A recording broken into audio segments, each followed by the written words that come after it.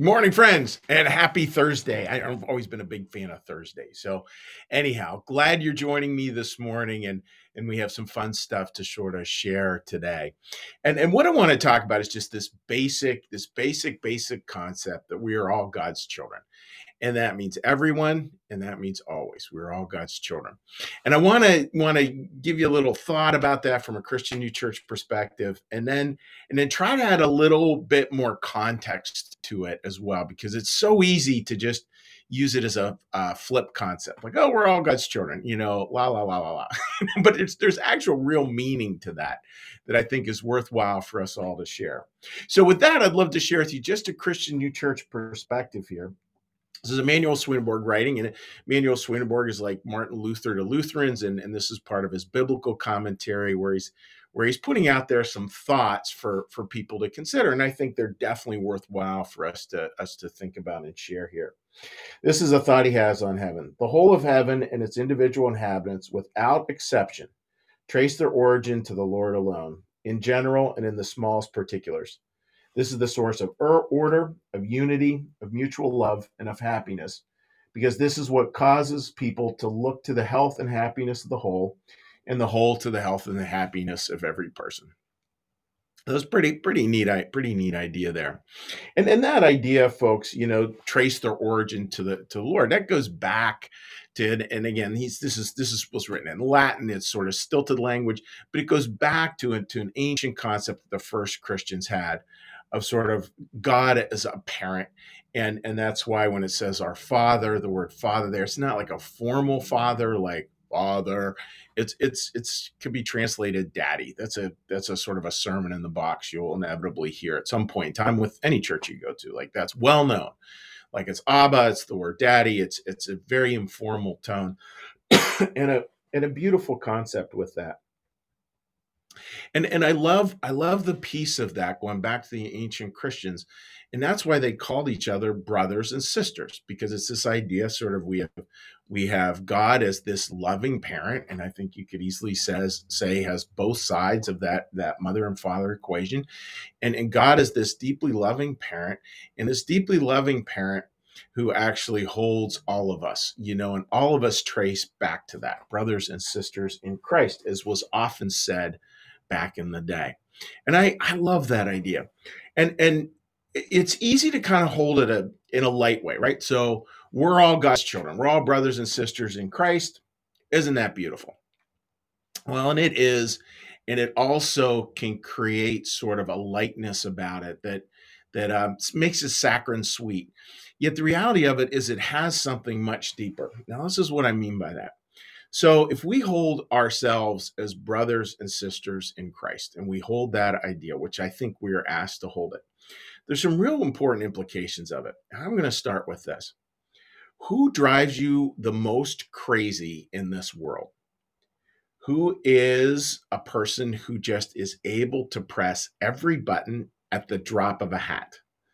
Who can do it especially well on family vacations or Thanksgiving dinner or whatever? Odds are there's some family members in that list for you. Odds are. Now, maybe they're not. Maybe you've got a family that's managed to move past all that, and if you do, certainly good on you. But that's not true for most people. Just so you know, you are a blessedly rare exception if that is the case. And with all of that, there is this deep, incredible acknowledgement of, yep, and we're still family. I know with me personally, with my siblings, there's some siblings who I'm very similar to, and some that I'm very different from. And if we weren't siblings, I don't know whether our paths ever would have intersected. And that doesn't mean like I don't like them or they don't like me. It's just we have very different interests, so our paths would never have intersected. But I look at it now, being 57, I think, well, thank goodness they have, because these very different perspectives now, being older, really, just holy cow, does it enrich my life constantly. And hopefully the reverse is true as well. So isn't that interesting, right? Brothers and sisters in Christ. Brothers and sisters in Christ doesn't mean we always get along, doesn't mean we always agree. It means we actually fight and spar in the way that I think only siblings can.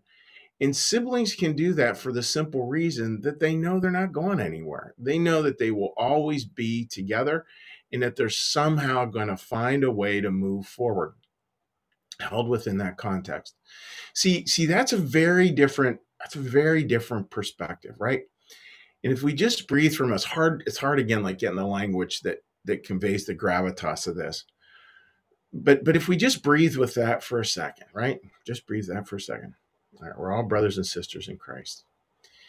And that means that we are to regard each other with a couple of key points. And I think we could list a bunch here. But one is that just like brothers and sisters, we're going to be very different.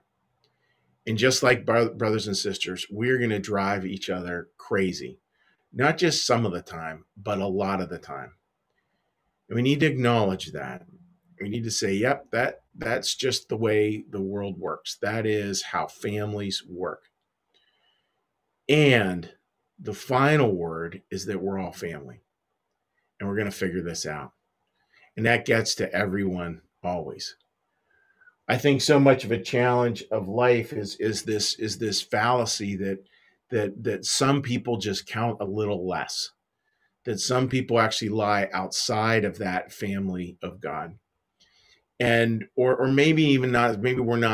Maybe we don't justify it in terms of like a hard line, those inside, those outside, but we're just like, yeah, I see. Well, I'm a little closer, they're a little further. Be super careful of that, folks, because that's not like what family's about, right? Family's just about we're in it together, and the number one thing is we're just going to stick to it together. And there aren't those who are further or those who are closer. There's just us, not those who are further or closer. There's just us.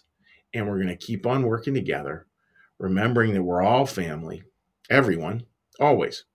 So I hope that makes sense, folks, and resonates for you as we move into this week. And it's interesting again that here Swedenborg pointing this out as we're about to go into the story of Noah. So I think again it's kind of pointing us towards the end of the story. Like this is where we're going. This is where God really wants us to hold that ideal, and it's an ideal that can actually color how we move through life in a day-to-day fashion. So I hope, dear friends, that makes sense. So with that, what we're going to do now is we're going to do a little meditation. After the meditation, we're going to do a little prayer. After the prayer, we're going to do a little blessing, and then we'll say hi to folks on social media. So with that, friends, let's get a little breath.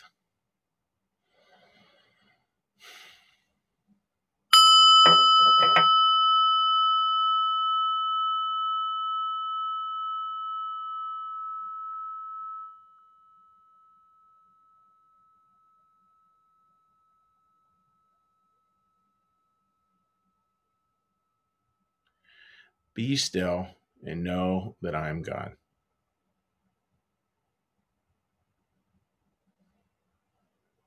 Be still and know that I am.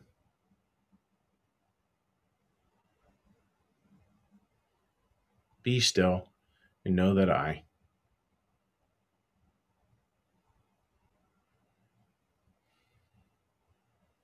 Be still and know that.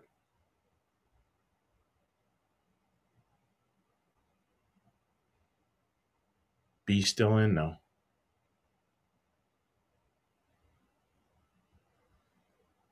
Be still and.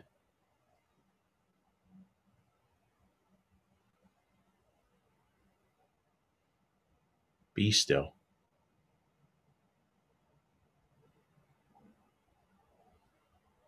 Be.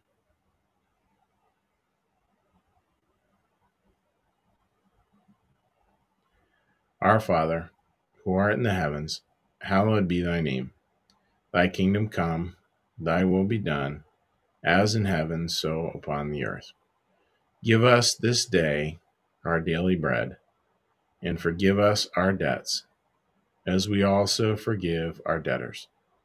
And lead us not into temptation, but deliver us from evil. For thine is the kingdom, and the power, and the glory forever. Amen. May the Lord bless you and keep you. May the Lord make his face to shine upon you and be gracious unto you. May the Lord lift up his countenance upon you, bring you peace, and bring you home. Amen. Wishing you folks all the very best on this Thursday. May you have a beautiful brothers and sisters day. Take care. Bye-bye.